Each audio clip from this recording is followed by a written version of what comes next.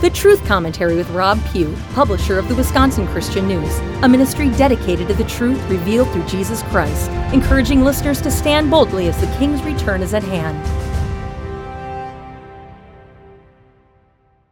The United States of America has become the laughingstock of the world, with Joe Biden playing the role of our president in this macabre stage production put on by the Luciferian globalists. In fact, one foreign news agency recently ran a headline referring to Biden as President Mumblebub. He's taken a lot of criticism for his actions and inactions as the so-called leader of the free world. Since he took office, we've seen record-breaking deficit spending, a collapse of our nation's infrastructure, the destruction of our major cities, record homelessness and drug use, the abandonment of our national borders, not to mention the highly orchestrated and brilliantly executed invasion of our nation by foreign enemies. Over the past 3 years, we've also endured the transgendering of our military, the weaponization of our so-called justice system, the persecution of political opponents, and unbridled government tyranny. Some say Biden is incompetent, and I would have to agree. The fact that Biden is suffering from dementia is obvious as he garbles his words when speaking, cannot remember how or when his son Beau died, cannot remember the names of countries or world leaders, and shakes hands with the air as he wanders around the stage after speaking until one of his handlers gathers him up and leads him away. Recently, Special Counsel Robert Hur declined to prosecute Biden for his mishandling of classified documents, stating that Biden is an elderly man with a poor memory who would be sympathetic to a jury. But Hur also added that Biden's practices present serious risks to national security. You think? So Biden, though clearly guilty, will not face prosecution, but Trump will, even though the unclassified documents found at Trump's Mar-a-Lago estate were kept securely under lock and key, while the classified documents Biden held were found in deteriorating cardboard boxes in his Delaware garage and elsewhere. In 2016, FBI Director James Comey also refused to prosecute Hillary Clinton, even though he stated she had given false statements, in other words, she lied, during his investigation, and was likely guilty of at least 23 felonies, high crimes, and misdemeanors. It's understandable that Comey refused to prosecute because he didn't want to commit suicide. But this is just another example of our two-tiered justice system. But I digress. Anyone who thinks Biden's in control of anything is sadly ignorant and deluded. Biden has never had any authority of any kind in his 50-plus years of being a professional politician. He's merely a cardboard cutout, and he's only in the White House now because he's the most easily manipulated candidate the DNC could come up with. Anyone who truly thinks he won the 2020 election honestly and fairly is under the greatest of delusions. Prior to that election, Biden himself openly stated, "We have put together, I think, the most extensive and inclusive voter fraud organization in the history of American politics." And he didn't even campaign. His rallies consisted of a dozen people sitting alone in chairs placed in circles 6 feet apart. Meanwhile, his opponent had tens of thousands of people, all eager to see and hear Trump speak wherever he went. No, regardless of what the fact-checkers will tell you, and regardless of our lawless justice system, the 2020 election was absolutely and clearly rigged, a stolen election. And do you remember the recounts? Republican election observers were banned from those. Sheets of cardboard covering the windows while the so-called recounts took place. It was all a tragic joke, yet allowed to happen. And now we have countless patriots in prison or dead because they simply took part in a redress of grievances on January 6th. Held for months and years without charges, forced into fake plea deals, driven to suicide by the unrelenting persecution of the feds, just for being patriots who believe in the rule of law. This is the nation we live in today.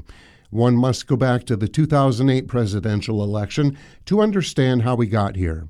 I clearly remember watching the news broadcast that November night, seeing millions gathered to hear the newly elected Obama speak. Newscasters even called him the new Messiah. Such was the blind adoration so many had for this man, a junior senator from Illinois. I got chills as I watched so many worshiping this man, and I knew something truly demonic was happening. He vowed to fundamentally transform America, and America hasn't been the same since. And there were so many unanswered questions. Was he even an American? Many investigated his birth certificate and found it to be fraudulent, though fact-checkers and the news media worked hard to debunk such claims as conspiracy theories. He apparently graduated from Columbia University in 1983, but no one remembers seeing him there or recalls attending any classes with him. At one point, a postal worker recalls an encounter he had with a young, arrogant, and creepy Obama, declaring he knew he was going to be president one day. This was while Obama was living with Mary and Thomas Ayers in a Chicago suburb. Their son was Bill Ayers, the far-left militant organizer of the Weather Underground, a revolutionary group that sought to overthrow what they viewed as American imperialism. Many came forward to say they remembered the young Obama frequenting homosexual bathhouses in Chicago, having homosexual relations with countless partners, using pot and cocaine, and never attending any college classes.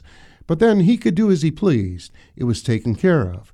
He already knew he was being groomed to be president one day, and the globalists, even back then, would see to it that it happened. Now, I could go into more detail. There's much more that could be said, but basically, Obama's handlers faked his name, his religion, his wife, his kids, his birthplace, his nationality, his education, and his career. And then he sealed his records in his very first executive order to stop Americans from finding out. We also saw the Supreme Court decision to legalize homosexual so-called marriage, the destruction of private health insurance under Obamacare, the beginning of the transgender movement, and the furtherance of the globalist climate change agenda. I could go on, but the list is too extensive. And it's ongoing, and that's the point of this message. This is Obama's third term. While we don't know all the players that put Obama in power and who controls him, we do know that Obama is controlling Biden, as he has since at least 2008. Do you doubt me? Let's look at who's in the Biden administration. Jake Sullivan is Biden's national security advisor. He was also Obama's deputy assistant and director of policy. Antony Blinken is Secretary of State.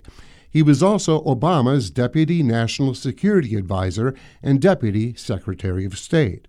Alejandro Mayorkas, Biden's Secretary of Homeland Security, was also Obama's Director of U.S. Citizenship and Immigration Services.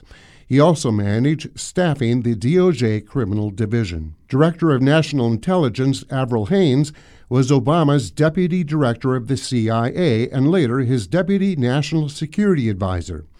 Biden's Secretary of the Treasury, Janet Yellen, was Obama's Chairman of the Federal Reserve.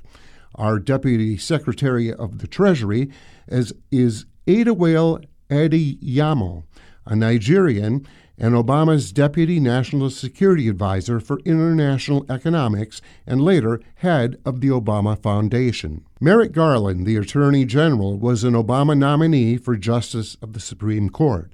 Tom Vilsack has been the Secretary of Agriculture under Biden and Obama. Then we have Susan Rice, our current Director for Domestic Policy, Obama's National Security Advisor and UN Ambassador. Biden's Special Envoy for Climate is John Kerry, Obama's Secretary of State. And bear in mind, folks, that Obama himself lives only 2 miles away from the White House. If you want to know who's pulling Biden's strings, I hope this helps. But Biden's time is quickly coming to a close. You see, the disastrous effects of the demonic Obama regime, the fundamental transformation of America, are wearing thin for most Americans. Now the communists are looking for ways to eliminate Biden because it's highly unlikely that the country will quietly accept another stolen election by a senile, incontinent old man with dementia that's growing worse daily.